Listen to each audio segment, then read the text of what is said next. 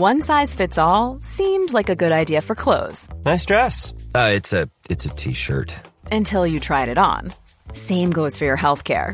That's why United Healthcare offers a variety of flexible, budget-friendly coverage for medical, vision, dental, and more. So whether you're between jobs, coming off a parent's plan, or even missed open enrollment, you can find the plan that fits you best. Find out more about United Healthcare coverage at uh1.com. That's uh1.com.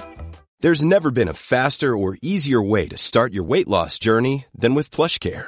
PlushCare accepts most insurance plans and gives you online access to board-certified physicians who can prescribe FDA-approved weight loss medications like Wegovy and Zepbound for those who qualify.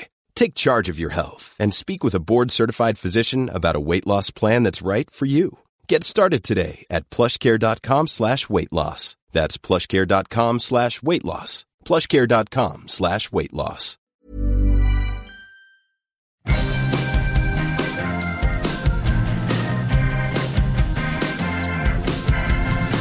Okay, the word is out. They're gonna talk about the VOD and the silver screen. Kevin and Tom and Joe know all there is to know, from masterpieces to deep fried tacos. And if the movie sucks, you might hear them say, there's no telling where the guys will take you. Get ready for a spoiler. Won't say it twice, cause we already warned you. Better watch out, it's gonna ruin the plot. Real spoilers. Real spoilers.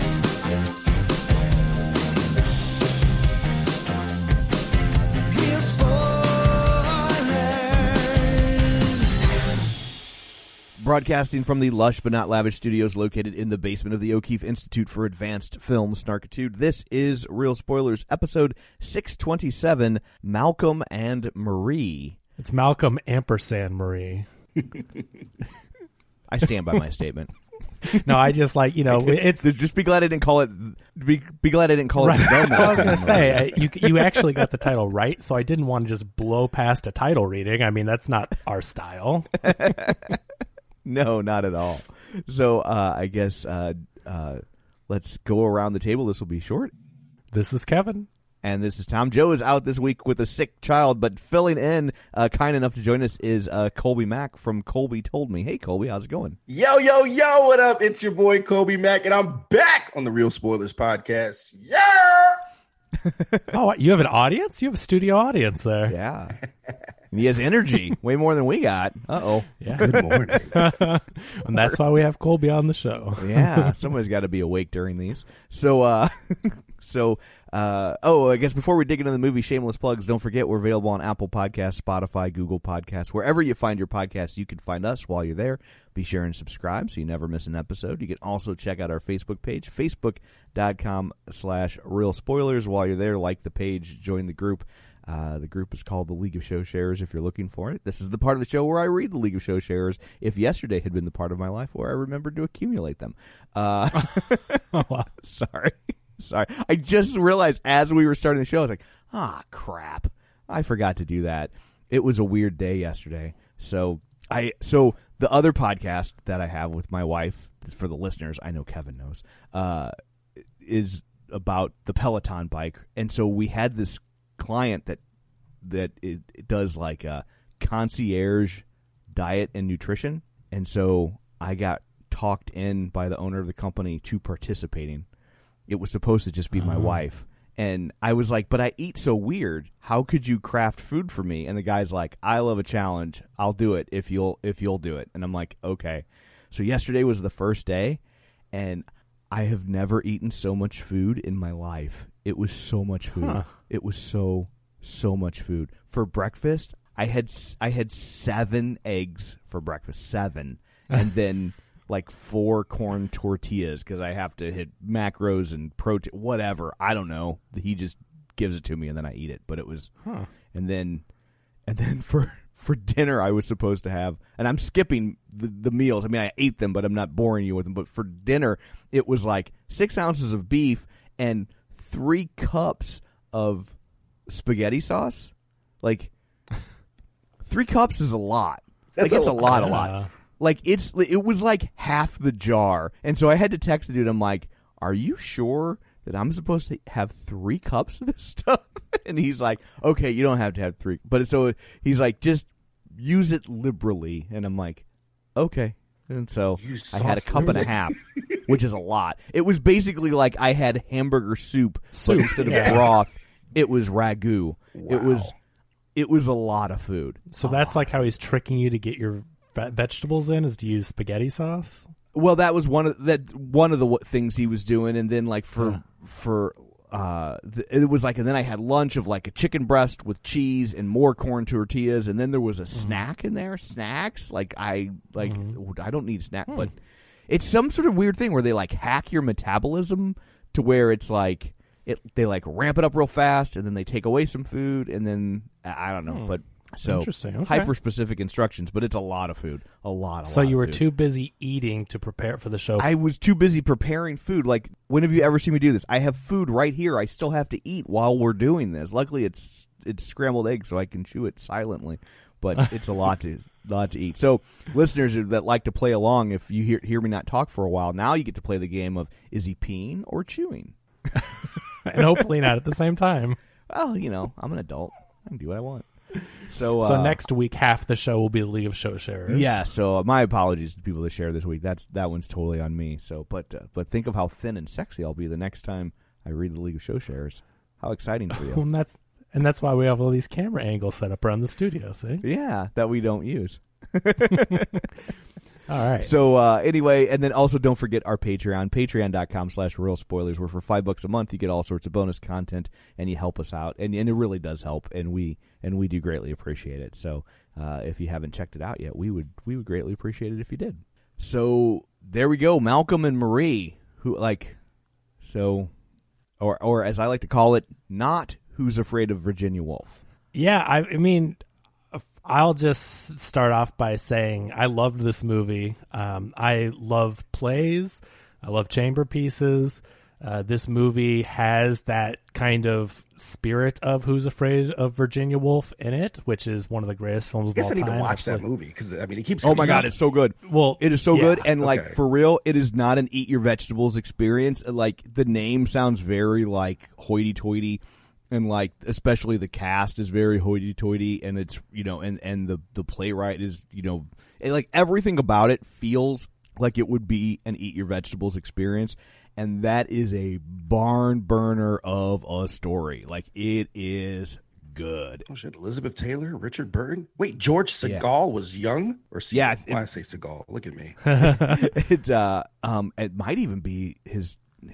Is that maybe even his first movie? If not, it's real early. He's really young in that movie for sure. But the performances are so good, and the movie is the story, and honestly, having been familiar with Who's Afraid of Virginia Woolf, it made it difficult for me to like this movie because Virginia Woolf does things that, and I do not want to ruin it for you, but like I didn't feel like this movie really like went anywhere ultimately, and also by introducing another couple to the equation in Virginia Woolf, it makes it be not just two people yelling at each other for 2 hours, and so because you get to see their reactions, and then people kind of form new alliances and then break apart. So there's like more dynamic elements to Who's Afraid of Virginia Woolf? Yeah. Okay. Yeah. There's 4 people in it instead of 2, basically.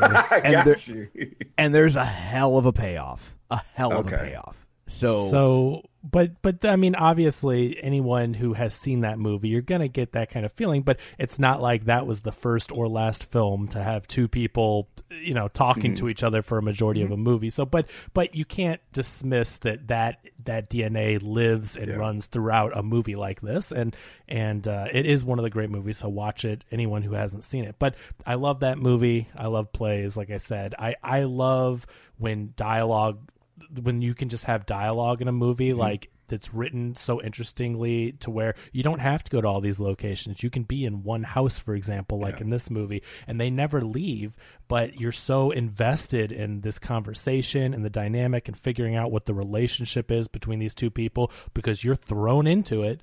and you're thrown into it on the biggest night of this character's life, and you're trying to figure out, well, who are these people? What do they mean to each other? What do they have to do with this story, and why, what is going on? And so it's Zendaya and John David Washington, and they're just going at it for the whole movie. But to me, I was invested and I loved this movie. So I know that I'm in the minority, maybe not on this podcast, but I mean online people are just tearing it apart, and I, for the life of me, cannot figure out why people hate this movie so much, because I really dug it. I didn't hate it. I was bored by it. Like, I was just like, ultimately I was just like, the longer it went on, the less I cared about these two. And I started by trying to figure out, like, which one of them's right, which one of them's wrong, and I kind of landed on, like, neither of them. Like, neither and both. Like, it's just, that's kind of how relationships are sometimes. But it was also, I don't know, like, the longer it went on, the more I was just like, shut up. Like, I was honestly like, either break up or fuck off, but do something. But I think they do both in this movie. I don't think they definitely don't fuck in this movie. Which surprised me, because and I guess for me, I was able to connect to this movie so personally because I very much was Malcolm when I was younger, especially when I first moved to Hollywood. And I mean, right out of high school, dating people in the industry. So like, these arguments feel so real because I lived them. And obviously, I think it's really about what we bring to a movie, right? What personal baggage do we bring to a movie? What biases do we bring to a movie? I can try my best to really compartmentalize when I'm analyzing a film, and without me knowing previous works that are kind of similar to this, like Who's Afraid of Virginia Woolf and stuff like that, right? Like, I don't bring that into it where I kind of have this comparison, right? Or I don't really have a beef with Sam Levinson as a lot of other people do, so I don't bring that in regards to like how I'm judging the film. And I like Sam Levinson too. Assassination Nation was the first film of his I saw. I didn't see what the first one was, Another Happy Day in 2011. I did not see that, but all the way in 2018, Assassination Nation I thought was great. And then Euphoria on HBO. It took me a while to get past the first episode. Like, I watched the first episode, and then I was like, I didn't start the second episode for like 4 months, and then it was really, really tough. But I understand that just for me as a parent, it was hard to like adjust that generational difference to what teens are like going through. But then once I powered through it, it was beautiful. That show is amazing. And I've honestly never seen any of his stuff. So this is the only exposure I've had him. That's good. Like, I've been adopting more and more Kevin's approach to like how he chooses like not to watch trailers, right? And I can see it from both sides. I mean, obviously, like, we're film pundits and commentators and film reviewers and stuff like that. There's almost like this obligation to be able to analyze sometimes of film trailers. But like, for a film like this, I'm like, no, I want to just go in and completely let this director show me this world. Do I believe in this world? Do I believe in these characters? Do I believe their motives, their convictions, and do I believe that they like achieve their goals, right? That is what I hope to go in and take away from a film. Really nothing else. I don't want this movie to try to speak to me about a message that was prepackaged and marketed to me in any particular way. Going cold. And I think that's why the film worked for me so good, because I was able to see myself in these characters. And like, it's funny because I think that Sam Levinson is doing multiple things on multiple fronts. Like, in one sense, he seems like he comes off like kind of contradictory with some of like his dialogue, and like, he's like, hey, so this is how I feel about this, but I'm gonna have my character do something that kind of does the opposite of it, and he wants to have his cake and eat it too. But I think it's fun. I think he's purposely doing things to kind of piss people off. But that's the beauty of this film, is that you get both angles. So people, I think Malcolm wants to have his cake and eat it too. Definitely. Well, yeah. Well, what's your definition of cake? No, but so the thing about this film is that you've got a lot of people that seem to be off, and like, I'm sorry, like, I've been trying to put this into words in my head of how to describe this and how to put this nicely and not anyone off myself, although I mean, it's whatever, it is what it is. But like, if you're offended by the way this film talks about pretentious film critics, you might be a pretentious film critic if you're offended by this conversation. I think that's the source of some of the bad reviews, is that it's kind of taken a swipe at film critics, but like, rightly so in a lot. But that's what I'm saying is like, because we're film critics. I mean, I'm a film critic, and I watch this movie, and I'm not offended. And there's things that he says where I'm like, yep, yeah. And then there's other things where I'm like, well, I don't do that. I know some people do. But like, what I'm saying is like, if the reason you're off of this movie is because they say this about film critics. It's like, well, then you might be that film critic, and so like that's a But it's not. I will say it's difficult to process it's difficult to know how to interpret or relate to some of the things that Malcolm is saying about the experience of a black filmmaker, knowing that the line wasn't written by a black guy. What if you didn't know it though? Yeah, how does that change things, right? It's like no. That's a very good point, and I think the point the movie is trying to make is one worth discussing. It's a delicate line to walk because on the one hand, it's like if you extrapolate the argument that a lot of people are making to its natural conclusion, which is like black stories should be told by black filmmakers, which on its face you're like, yeah, that makes sense. But if you take that to the nth degree, then all you're going to have is white people making white movies and you'll never see black people in white movies or white people in black movies, and like how do you, or Asian people or whatever, and like how, so what is the appropriate algorithm there for how a filmmaker can include people of different ethnicities and races within sexual orientations, genders, like within their stories without feeling like it's being culturally appropriated. Right. It's a very nuanced conversation. Like, and I think this film kind of gets to a point, like there's really no right or wrong answer. At least that's what I walked away from it. Right. I think that Malcolm as a character, he's a guy who is coming from a different background. Right. And as a black man, and I've been talking about this movie so much, and I'm appreciative of all the different perspectives that people are getting on it. But ultimately, this film has a theme about authenticity. Right. What does it mean to be authentic? For the audience member who doesn't know who the hell Sam Levinson is, have any idea who wrote or directed this movie, and they just watched it, hey, real quick, do you feel like this movie was like authentic to you? Like, yeah, I believed in that guy. Great. What if I told you the white guy wrote it? Oh, and I had somebody who literally said when they found out that a white person wrote it, it rang untrue to them. It then became hollow and then undid all the good work that they were talking about. And I'm like, isn't that crazy? It's like, how can that happen? Because you're, like you said, like you bring baggage into something and it can shape and form your opinion. And like you said earlier, Colby, that's why I don't watch trailers, because I don't want to have a preconceived notion of something. I don't want to go into it and say, oh, well, this movie is inauthentic because it's written by a white guy. So when I watch it, I'm always going to be thinking about that with every line, and that's just an example, not a trailer thing. I remember when I first had hot dog, right? I'm like, I love hot dogs, right? And then when someone told me what's in it, I immediately said, ugh. So there's that natural thing. Once you know something, it can like, there's I'm pretty sure that but maybe it's different with food as opposed to art, right? I don't know. I don't think it necessarily is, but I think that's a funny analogy because I tell a similar story about hot dogs, but I'm the opposite way. Like if you had told me what was in a hot dog before I ate it, I would have never eaten it. But because I ate it and liked it, once you told me it was in it, I'm like, well, I don't care. I already know I like it. It's the same thing. Yeah. It's the same thing with McDonald's. Like when I watched Super Size Me, I was hungry for McDonald's. Like I mean, I've been eating McDonald's this whole time. Yeah. Watching it didn't make me go, oh, I'll never have McDonald's again. I'm like, okay, well, I know I like McDonald's. This is interesting. And I'm like, well, man, I want some McDonald's. And I agree. I think that's very similar. But so another thing that I wanted to say about when you talk about this movie being a film starring two black leads and then written by a white guy, but I don't think the movie is a black film. God. I don't think that's the thing. This whole film is not about being black. The racial component, it's in my opinion, I think is maybe like 15 to 20% of the conversation. But ultimately, I came in saying like, hey, here are these two individuals on this man's biggest night. And you have Marie, who is just literally stirring the pot. She is waiting to pounce. She is trying to get his attention. Hey, Malcolm, look at me. I am mad, and we're going to get into this. Even though I'm going to say that, we don't want to get into this, I really want to get into this, right? And we've dated women like that. We've had arguments that have been like that. My arguments have been so toxic and problematic, and that's exactly who these flawed characters are. They're toxic. They're real people. They are.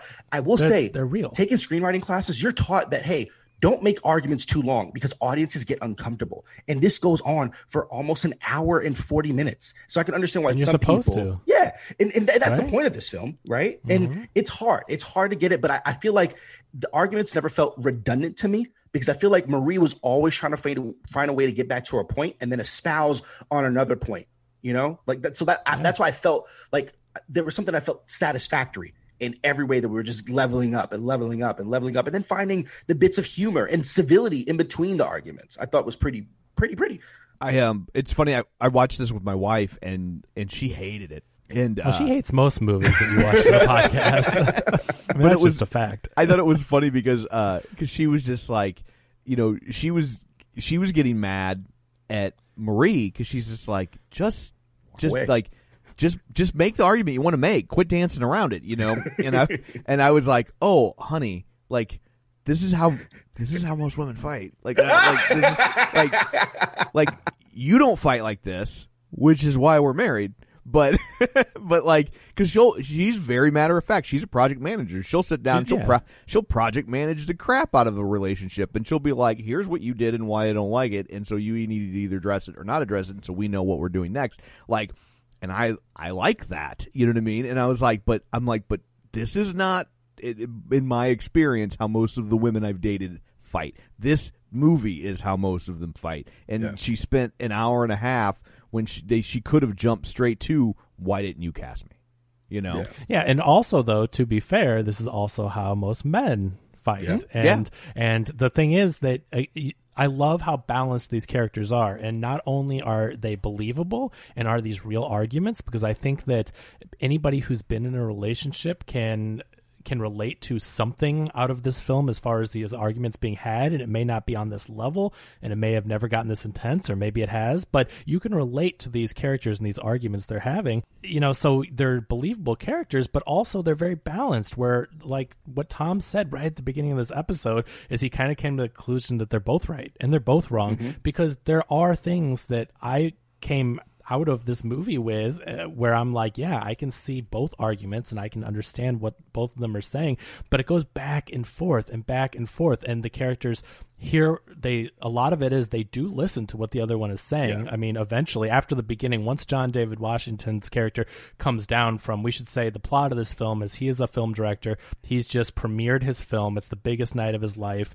We don't right away know what the film is or what it's about, but you just know that he killed it. He comes home, he's celebrating, he's singing, he's excited. I mean, he's high. Like, he's just like, this is amazing, best night of his life, because like he's done little like his career has been rewrites and ghostwriting and not getting credit for stuff, and this is his movie. And so he comes home and he's excited, and we see Zendaya's character, who his girlfriend, is just like very quiet. You know, she comes home, he's celebrating, and she just goes to the bathroom, then she goes to the kitchen, she quietly makes mac and cheese without hardly doing anything, but she's making it for him, which is, you know, she's not hungry, but she knows he is. And so you get these little selfless things, and you get the idea that this relationship has been a lot of that, of her being there for him in this relationship and his career, and so she's doing this very quietly, and he does that thing that every guy that, again, in a relationship, or I should just say anyone in a relationship, has had this moment with a partner where, you know, you're just going about your day, you think everything's great,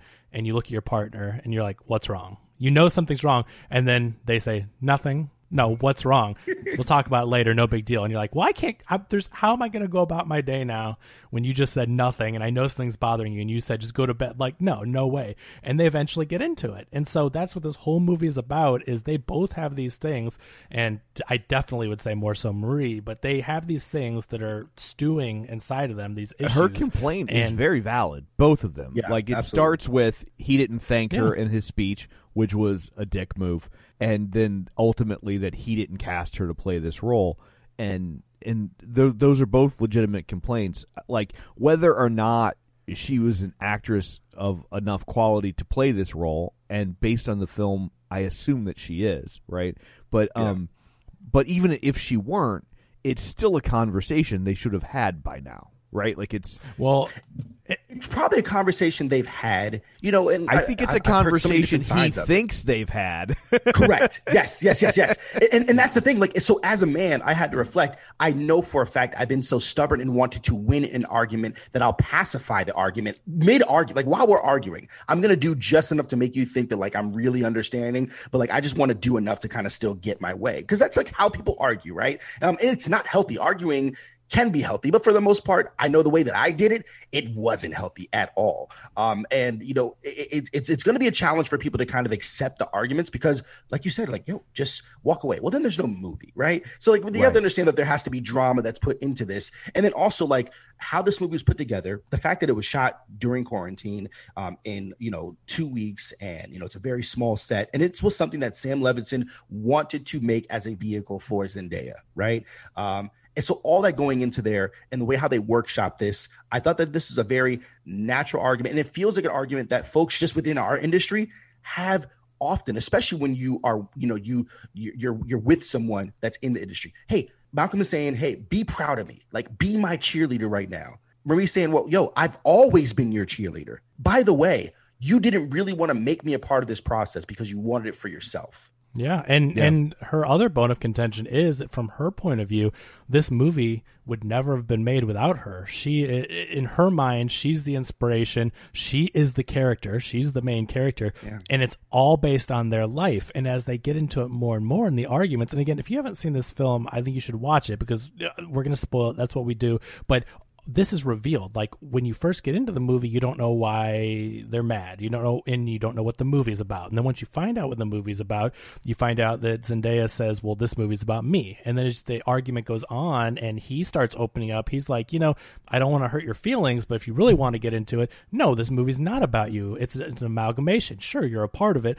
but I've had this girlfriend, and I've done this. And he says things to get to her. He says things to hurt her, and she says things to hurt him. And so it opens up. The thing about that part that I did like is they actually have a version of that conversation twice, right? The first time they have that conversation, he's eating the mac and cheese, and if you want to know like ultimately who's right and who's wrong, I think it all comes down to the mac and cheese. But because there's one simple line that makes me think like ultimately he's not a good dude, and it's because she says, you went back and got seconds, and he's like, no, I didn't. When we saw him go back and get seconds, and I was just like, oh, that's a dick move. And like, and how many other times and in other ways has he done that same thing and denied what she saw happen? And I was just, so that made me kind of instantly be like, he's not a good dude. Smart. I like that. Yeah. And that is a character that's a choice that they made that Sam Levinson made to have this character. But the conversation about whether or not the movie is based on her life, and when he's eating the mac and cheese, which I'm like, oh my god, chew with your mouth closed. It was so irritating. So the backstory to that mac and cheese. No. So he was like sick and tired because they've had to reshoot that scene so many times. They threw out like 3 days of footage in this film. And he aggressively just like, I'm over this macaroni and cheese. Like, this shit needs to like stop it, which is good because I will say this as a performer, John David Washington, I think he's fine, right? He never has really blown me away in anything that's happened up until this point. I love what he did in Tenet, but I think this is the best performance that he's ever given. There was nothing special that stood out for me for Black Klansman. Interesting. I thought he was so. I get what you're saying. Like, I really liked Black Klansman. I thought he was good in it, but like he didn't necessarily have like this giant meaty role, even though he's the star of the movie. It's like it's a lot of the the other stuff that's going on around him. I was more impressed with what Adam Driver was doing in that movie than what he did. Yeah. But this is definitely his best performance. Yeah. Oh, sorry. I'm real quick with the conversation about like the first time when he's eating the mac and cheese. He says he's like stumped and he doesn't know what to say to prove that it's not based on her. And so it's funny because in that moment you think, oh, she's right. Yeah. And then later he turns around. When it comes up again, bathtub scene, and he just eviscerates her. Yeah, and it reminded me of like how when I'm in fights, how I am, because it's like I can destroy a person verbally if I want to. Like, it's like I can just eviscerate them, and so like there's a lot of times when it's like I'm sitting there like almost letting them win the argument because I'm like, well, if I were to win the argument, it's rope-a-dope. Not even rope-a-dope. It's like we probably won't be together anymore. Like if I say what I want to say, like there's not going to be any coming back from it because it's going to come out so angry and snarky and smartass, and that it's just there's no coming back from it. So I just almost have to sit there and just let it happen. So Yeah. I found that part interesting because I do think in that moment he knew exactly what to say. Looking back, like he just knew that he couldn't, and finally she made him mad enough where he was like, "Okay, you want to hear it? Here you go." Because they both don't hold back. They both Yeah. absolutely dagger each other, and Yeah. they are vicious to one another. And for some people, it's tough to watch that. Well, another thing that kind of showed me that he wasn't a good dude, that again, I see both sides of the argument, but she's in such a vulnerable state where he rips into her when she's in a bathtub. She can't go anywhere. She can't escape. That is so tough that he waits until she can't escape to demolish her. And I think that's so horrific that he chose. And I mean, I know that she was kind of backing him into a corner the whole time, but still, like, she was walked away, is chilling in the bathtub, trying to kind of decompress, get her thoughts together, and he lays into her right there. And I think, and that's another testament to Zendaya's performance, to where she has to sit there and take that harsh dialogue and reality check where he finally opens up about everything about It was all in her eyes. The way that she was clenching her jaw and like and her quiver. whether Oh it's my God. quivering or tears or like, I mean, you just see it in her eyes how hurt she is. And I think that performance is masterful because, again, the actor, she can't go anywhere just like the character can't, so she's stuck there, and she still conveyed how much hurt she was taking in, to where you didn't see just an actor in a movie and you're like, yeah, well, actor A is saying mean things, and of course actor B is upset. You're like, oh God, this is a real person who's having their reality checked and getting, she's being told the truth of these things that some of her fears, some of her greatest fears are coming true, where she's like convinced herself that, oh, well, this movie's me, and this is my character and our story, and we're supposed to do this together. And then he's like, yeah, I mean, I wasn't going to correct you. I wasn't going to say anything until now, but if you really want to get into it. And he lays out that all these life experiences that he's had, all these women that he's dated before, and how they go into this script that she, again, thought was all her. And so I think that's such a heartbreaking scene and such an amazing, performance from Zendaya. And it's just, but again, I was like, dude, he had her trapped, and that's not cool to do that. She's literally naked, right? Like, yeah, but that's I think a cowardly move. Like, have that argument where the other person can kind of, if they have to, get away or move around or whatever. But she was like a deer in the headlights. She hardly moved and said everything she needed to as an actor, which was amazing. But like, that character couldn't go anywhere. I love how these moments of heaviness. I think the film feels really balanced to me because it gets high and intense, and then, like I said earlier, these moments of civility, and then because like I think that's where I really saw that range in John David Washington, because he goes from being I'm on 11, and that's so me, like I get super duper hype, and then at the bathtub TV he's over her and he's just like, this is what I want you to know, and then it was Kiki, and then it was this inside the heart, the heart spots, I appreciated that of him, and I loved. I've said this several times that like the way that this film was shot sequentially, it allowed for this actor who's definitely more green than Zendaya to organically progress and try to get on her level and find different areas to be able to elevate his performance within the character, within the dialogue, and then just get to a really comfortable place. This is the most comfortable I've seen John David Washington on film with dialogue, because his delivery, to be honest with you, in most of his films always bothers me. But this was like the most like, he found his pocket. This seemed natural to me, and what bothers you about his delivery? I don't know. I feel like he sometimes has a tough time trying to find beats, and his interpretation of the text, I feel like he is just line reading sometimes. The thing is, he's fucking charming as hell, and sometimes that really wins me over, right? Like he is so charming as the protagonist intended, even though some of his line reading, I'm just like, that doesn't feel the most natural, right? Like he's super charismatic dude. Yeah, as an actor, I would have made a different choice, right? Yeah, and it doesn't mean that what he's doing is wrong. It just doesn't really vibe with me. This felt the most right that vibe with me that I've seen from him. Sometimes I wonder if he struggles with the fact that. With his line readings, is that like he sounds so much like his dad. He sounds just like him. And I think he does try to do it. Maybe he's overthinking. He's in his head. I don't want to sound like Denzel with everything I say, so I have to say it differently. I'm sure he's got a clause in his contract that says, I will never guarantee anything in a film. Right? Right? Guarantee. Like, he will never say that word. But like, I do wonder if maybe sometimes he's like trying to like say it in a way that doesn't sound like his father, because it's like, man, I know from my own personal experiences, and my father isn't a great actor or a sex symbol, but like, I find myself, without even trying something, I'll say something, I'm like, holy crap, I sound just like my dad. Like tonally, not even necessarily what I'm saying, but just the cadence and tenor of it. Like, I sound just like my dad. And I'm sure if I was trying to carve out a career as an actor and my father had been, you know, one of the most successful actors of his generation, I would be a lot more like, oh, I don't want people to think that I'm just here as like the younger version of him, and that's all I've got, you know? Yeah, I agree. And when he does, there are times, I mean, we've talked about it in the cast before, like especially with Tenet, where he sounds just like him. And so I think that plays a part into it and makes it more difficult for sure. But going back to the dialogue in this film, so a lot of the complaints I'm seeing online are that they think the dialogue is bad, that it's a really, really bad script. And I was so interested. Such a lazy criticism. My goodness gracious.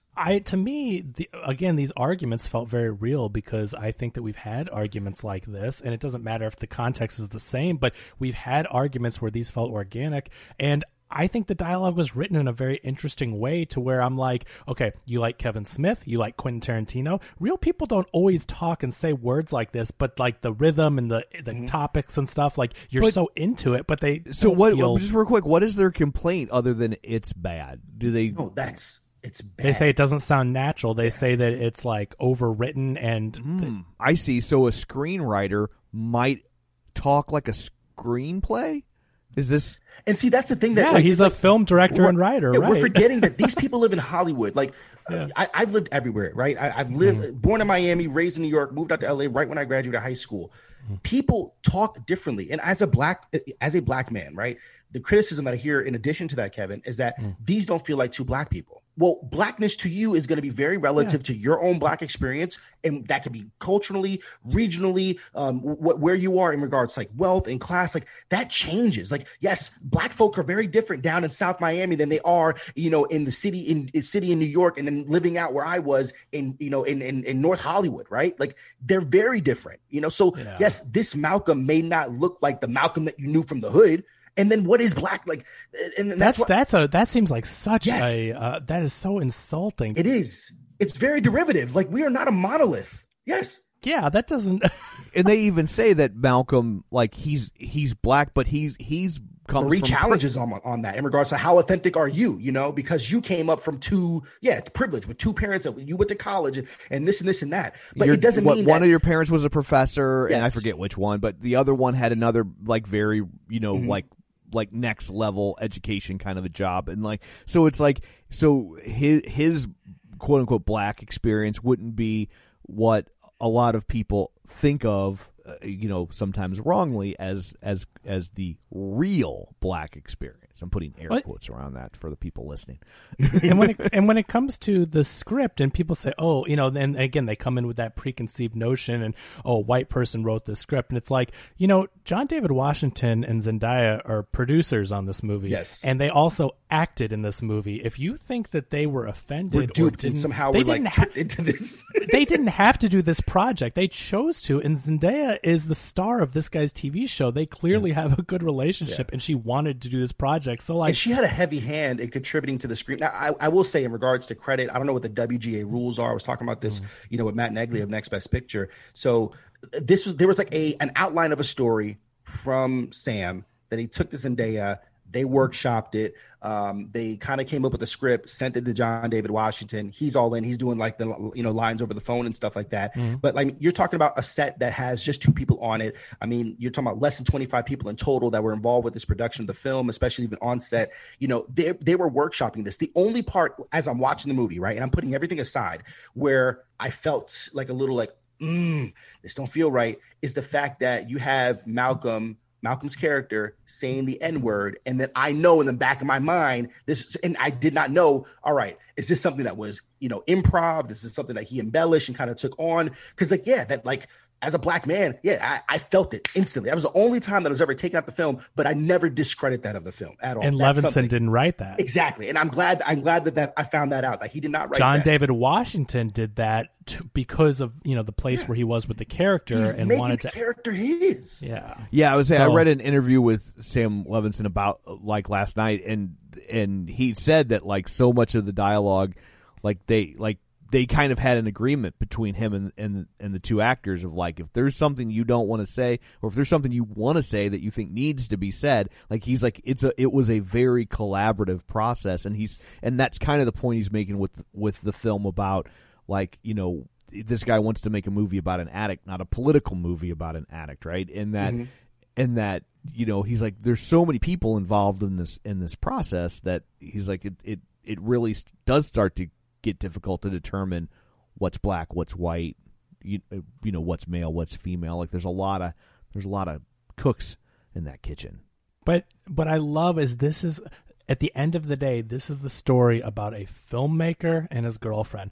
This is not a story about a black filmmaker. This is not a story about a black couple. This is a story about a filmmaker and his girlfriend. And they just so happen to be black. They're two great actors that are black. And so this is not a black story. And so when people say, oh, this isn't authentic, or this is now invalidated because a white guy wrote it, it's like, this guy wrote a story for two great actors, and now you're discounting it, which I think is more offensive. Mm-hmm. And he did not trick them or trap them into doing this movie again. So it's like, if these two very capable and excellent actors did this movie and worked with him. So I just think that those complaints are invalid because they've been already debunked by the creatives and the people that are involved with it.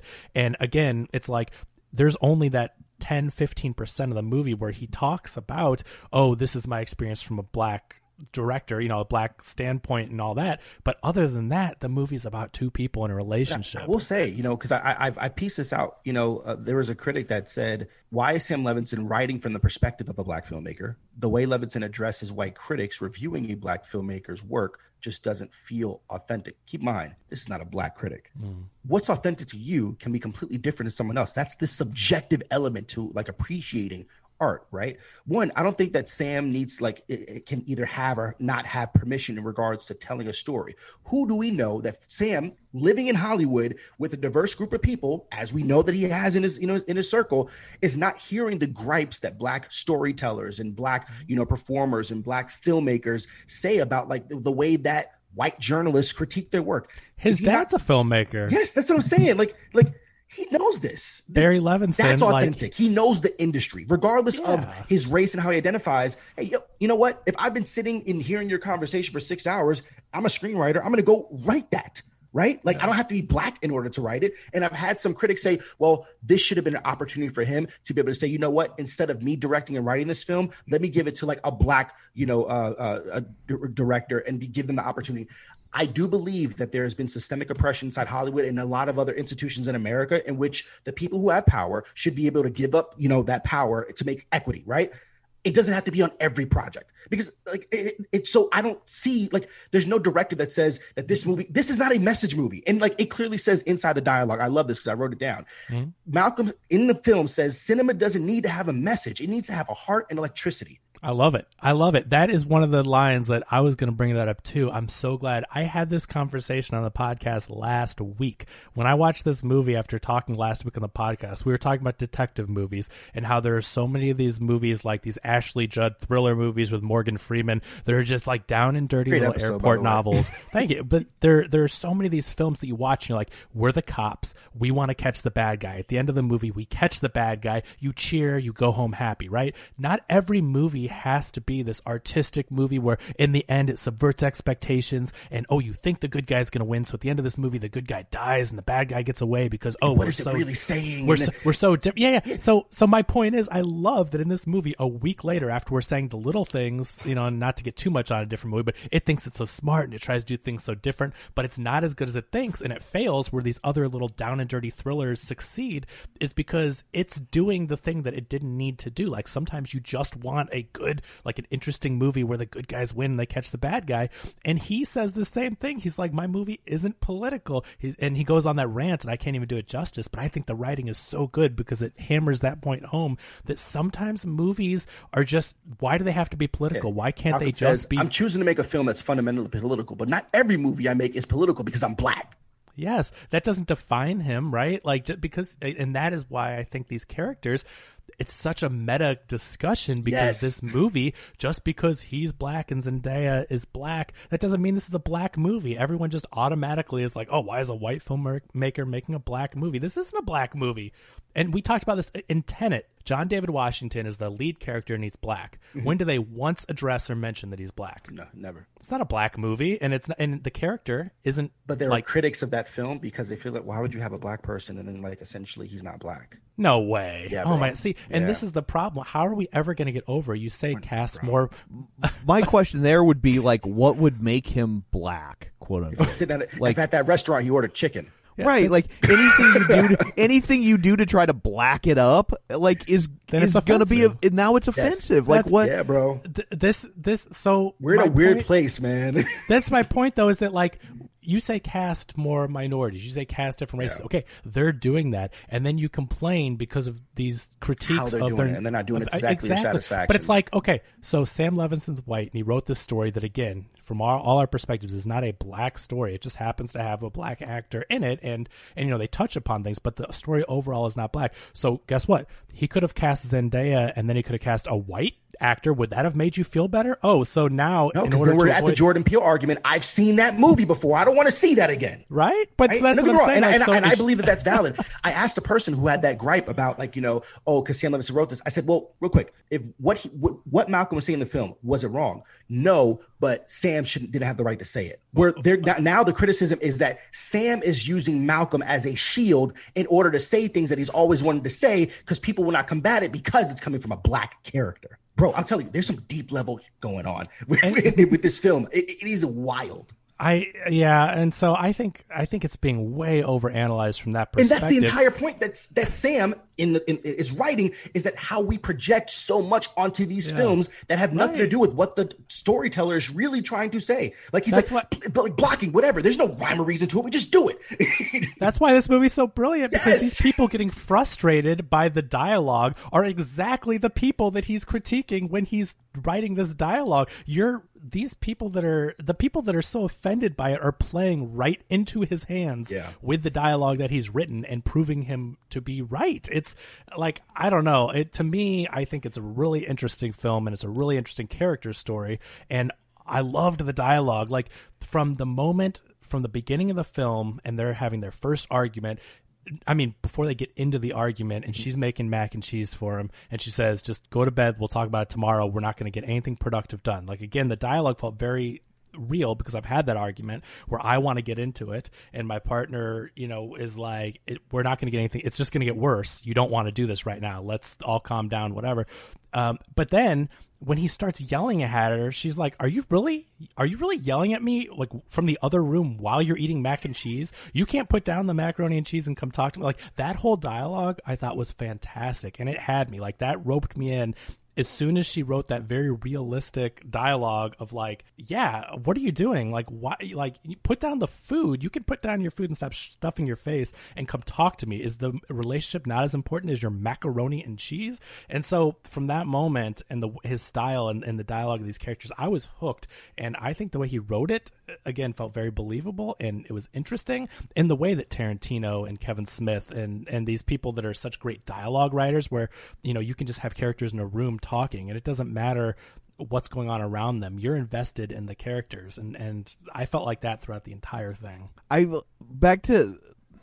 think part of the reason people are reacting negatively from a critical, like the critics specifically, is that it does feel like the movie's playing a game in a certain way, in terms of, like, you know, a white guy is writing black characters and then having the black guy preemptively argue that that's okay. And it's like, it's this really weird kind of meta preemptive argument of almost like saying, well, now that I've said that, you don't get to have an opinion on it. And like, and that feels really kind of petulant on some level. Even though Yeah. I kind of agree with what he's saying, it also kind of makes me want to punch him in the dick. It's somebody made the correlation to Tenet where the protagonist kind of says, just go, like, kind of like, just go with it. Like within the film, just say, yes, this is going to be really hard. Just go with it. And Malcolm does kind of like the same thing. And maybe that's smart. I think that storytellers are getting really hip to saying, I need to find a way within the text to kind of like set the stage. Right. And I'm actually, as a screenwriter, I want that more. Am I wrong in that? I mean, I get what you're saying, but the problem is that, like, you can only do that so many times before it just becomes a lazy trope. And, like, so it worked for me in Tenet. It actually freed me up to like the movie in a way that I don't think I would have liked it otherwise. It didn't work for me so much here, oddly enough, even though I ultimately kind of agree with what he's saying. But it's all, like, I agree, but it's also something that we need to be very cautious of, because it will also, making that argument also makes it very easy to slip back into this motif of, like, we only see white movies. You know what I mean? And so, like, that's not what you want the end result to be, but you also don't want to completely hamstring people or make every movie be some paint by numbers thing to where, you know, okay, we have, you know, for every 3 white people, we get 2 black people and 1 Asian person. And you know what I mean? Like, it's, you don't want it to just become a mathematical equation either. And so, like, and that's where it becomes difficult to figure out what does and doesn't make sense. And ultimately, what will or won't make sense, it's a pass-fail, right? Like, either the movie worked or it didn't. And if the movie works, no one's going to ask those questions. And if the movie doesn't work, then people start to look around and go, well, what about this and what about that? And that's why when Malcolm says, and he uses like the examples like with Barry Jenkins, right? In your pass fail, you know, example, right? You know, Moonlight was a pass, even though he doesn't identify as a gay man. Why did he feel like he has the audacity to be able to tell that story? Now, granted, there's a text that he's using. Like, it's not like this just came from, you know, from him. And I think that's, somebody was like also making that like, oh, if it came from a text, then it's okay, right? Because Steven Spielberg did one of the greatest black films of all time in The Color Purple, but it came from this text though. So like, and because this film, which we would all agree this is not a black film. Well, this is coming from Sam, so it's different. But yeah, but this is also like a child that was kind of birthed and collaborated, you know, between Zendaya, between John. So we're just in a funny space where I think, you know what, I hate saying it, but maybe we're too woke, right? Like, definitely, the scale has tipped in the other direction 1,000,000%. Like, and we're all on the side of like, I mean, I think we're pretty sensible when it comes to political correctness and stuff, right? So it's not like we're not for that, but you can see things shifting in the way to, I mean, that's how a scale works, right? They go one direction, and Hollywood and just society in general has been tipped in the wrong direction for a long time, right? So we're starting to correct it, but as people overcorrect, the scale goes way back down on the other side, and then we start being like, well, how can we make art if everything is under a microscope and being so, you know, scrupulous and, well, we can do this, but we can't do this because it will offend, and we can't do this because it's not these numbers. And let's keep the same scale. In this movie, the commentary on Hollywood is a smaller portion than the love story that's at play. I am much more interested in the love story. This is just the bonus, the commentary on Hollywood, because we work in it, right? Like, the love story at work, I'm under, like, even though this is the only night we get with these characters throughout the film, I feel like I've seen the scope of their relationship. Right. They in this under 2 hours, I've gone from the beginning to this point in the relationship, and I've been with them through all this. And so let's go a little bit through the argument before we wrap up here. I mean, as things progress and they go back and forth, so he rails on her in the bathtub about, oh, this isn't really the way it is. And meanwhile, they're fighting and they're kind of making up. But then they are never, like, the problem isn't solved. Yeah. So in the middle of them, you know, about to get it on, then Zendaya says something like, but actually, you know, and then he's like irritated, like, oh, I thought he just wants to be done with the argument, but she still hasn't said what she wants to say. And so the root of all this, and where John David Washington, his character, is like, oh, there it is. The whole, you know, this is what you've been trying to say, is her bone of contention is not just to thank you for being my girlfriend, but she goes into all the reasons, and that it's like, would you have been able to write this movie without me and all the things that we've been through? And she gets into the real root of the issue is like how he is in their relationship and how he doesn't get jealous. And is it just because he's not jealous or he doesn't care? You know, and her final monologue is incredible. She eviscerates him. And you see John David Washington, the strong, masculine man. He's inside of his wife beater, all like Aldous Hodge and stuff like that. And I think that's where he becomes super vulnerable as a character. And he says nothing. She is reading him and saying this and that. She says, you will never get better than what you are now. You are done. You know, like you have a type. You're this. You could have done this and this and this and this. You stole something from me. And essentially, he kind of robbed her of being able to share in the success that he's experiencing. And he was too, you know, in his own mind. Like the fact that she said, you believe that you are the best.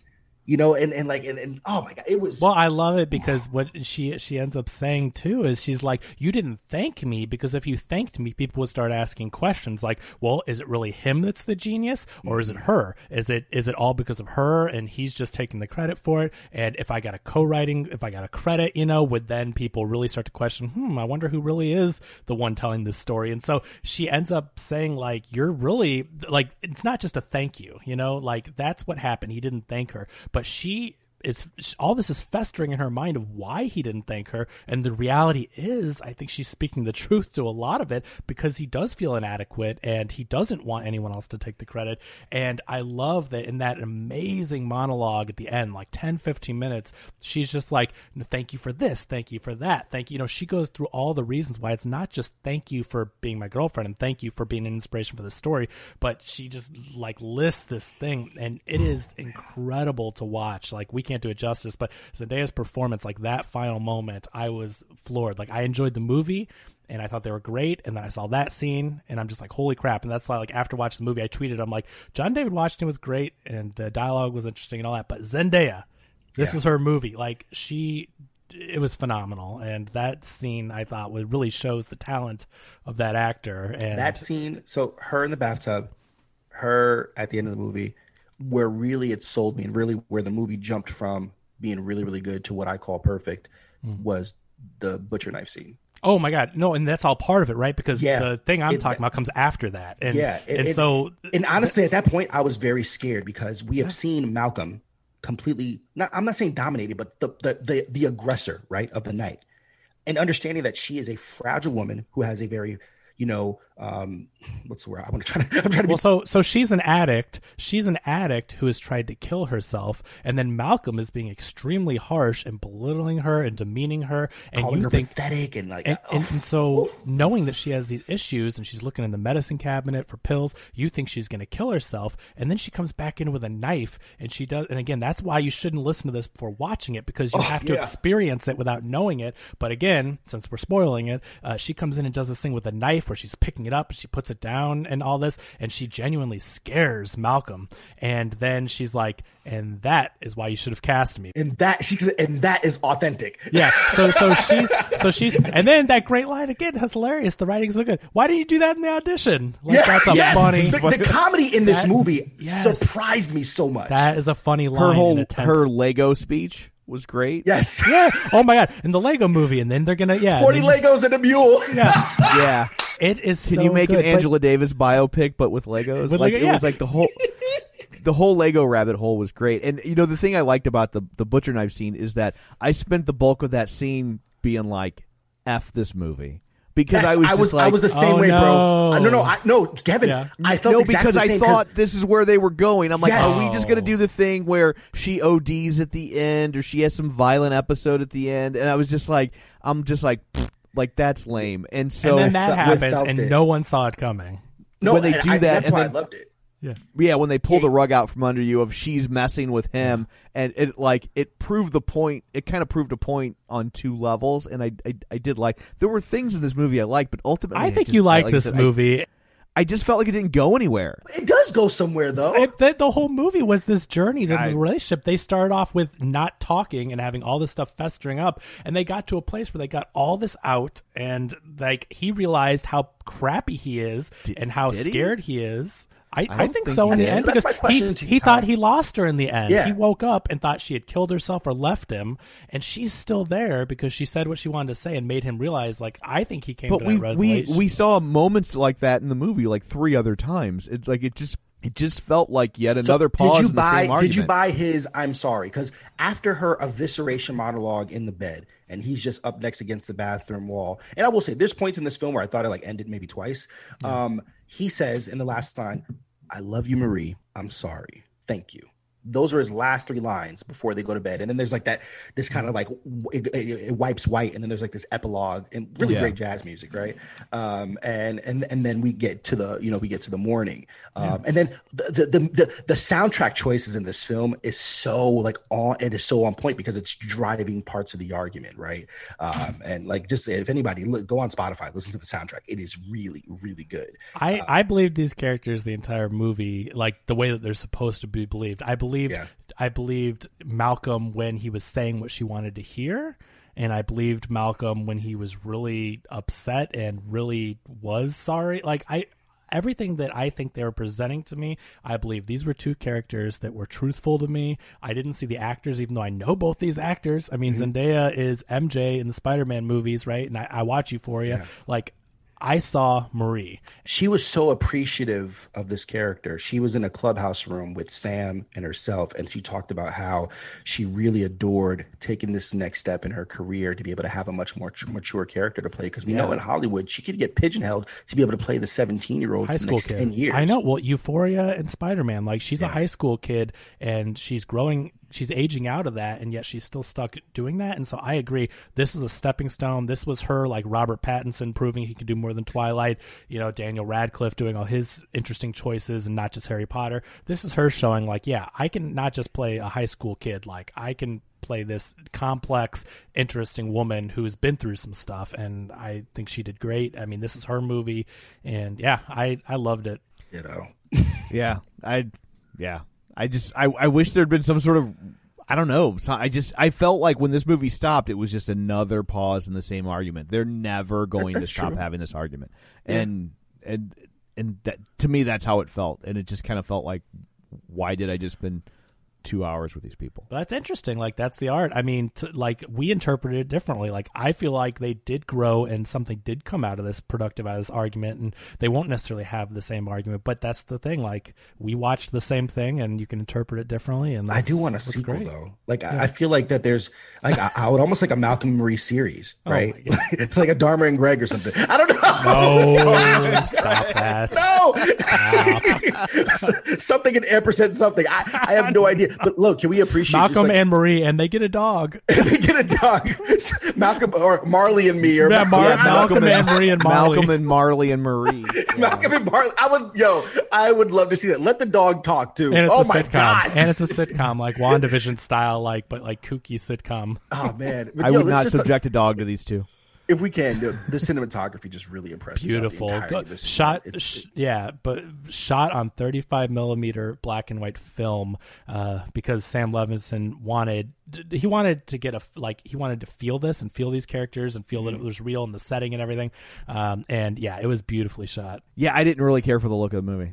I'm not gonna lie. To me, it looked like a 90s era Calvin Klein commercial. Like it just Interesting. Yeah, like. But now that you say it, I can't. Like, I'm looking at it. But again, like, but it's even shot in the same house, right? Like, remember that one where the lady's diving into the pool? Like, it's like it looks like the same. I know it's not the same house. But now I'm also thinking of all the Dior commercials. Yeah. Well. But this is a chamber piece, though. This is a stage play. This takes place basically in one room. You could have a black box theater with no set, and these 2 people going at it for 2 hours, and that's what this is. It doesn't matter what. I mean, I thought it looked beautiful, but again, like, you're there for the dialogue. That's what this movie is. 95% is dialogue. Oh, and the house, like, they were under the constraints of the pandemic and quarantine, and so, like, the house isn't theirs. And I think the clever way that they got around that was they're like, hey, this is the house the producers put us in for the premiere, so they didn't have to have Malcolm's art and records and you know what I mean, and clothes, and like it's like the set that they're fighting on isn't supposed to be representative of their personality or their tastes. Exactly. So I thought that was a clever way to work around their concerns. Although I was like, this sounds like a micro budget art house movie. I don't think they're putting them up in a place like that. I know, yeah. Typically, like you'll get a place like that if you like shot like $100 million budget. Right, Depends like who bought the film. I mean, if you're shooting Iron Man 7, then you're in a house like that. Yeah, but anyway, well, I guess that's it for this one. Let's go around the table and everyone can say where to find them. This is Kevin. Follow me on Twitter at KevinRBrackett. And Colby, where can they find you? Yeah, you can find me. I'm on Twitter and Instagram at Colby Told Me. When I'm in the mood to write, you can check out my website at colbytoldme.com. So when they ask you where you heard it from, you can tell them Colby told me. And thank you very much for joining us. It was fun. And you can find me on Twitter at Roger Kubert or on Facebook at facebook.com/Tom O'Keefe. Find the show online, facebook.com/Real Spoilers. While you're there, like the page, join the group, and of course, check out our Patreon at patreon.com/Real Spoilers. So that's it for this one. Thanks for tuning in. And until next time, juror number 3 won't change his vote. Get ready for a spoiler. Won't say it twice, cause we already warned you. Better watch out, it's gonna ruin the plot. Real spoilers. Real spoilers.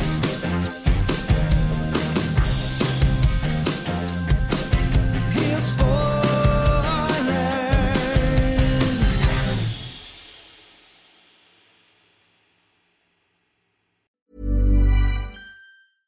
Hey, it's Paige DeSorbo from Giggly Squad. High quality fashion without the price tag. Say hello to Quince. I'm snagging high-end essentials like cozy cashmere sweaters, sleek leather jackets, fine jewelry, and so much more. With Quince being 50 to 80% less than similar brands. And they partner with factories that prioritize safe, ethical, and responsible manufacturing. I love that. Luxury quality within reach. Go to quince.com/style to get free shipping and 365-day returns on your next order. Quince.com/style. When you make decisions for your company, you look for the no-brainers. And if you have a lot of mailing to do, Stamps.com is the ultimate no-brainer. It streamlines your processes to make your business more efficient, which makes you less busy.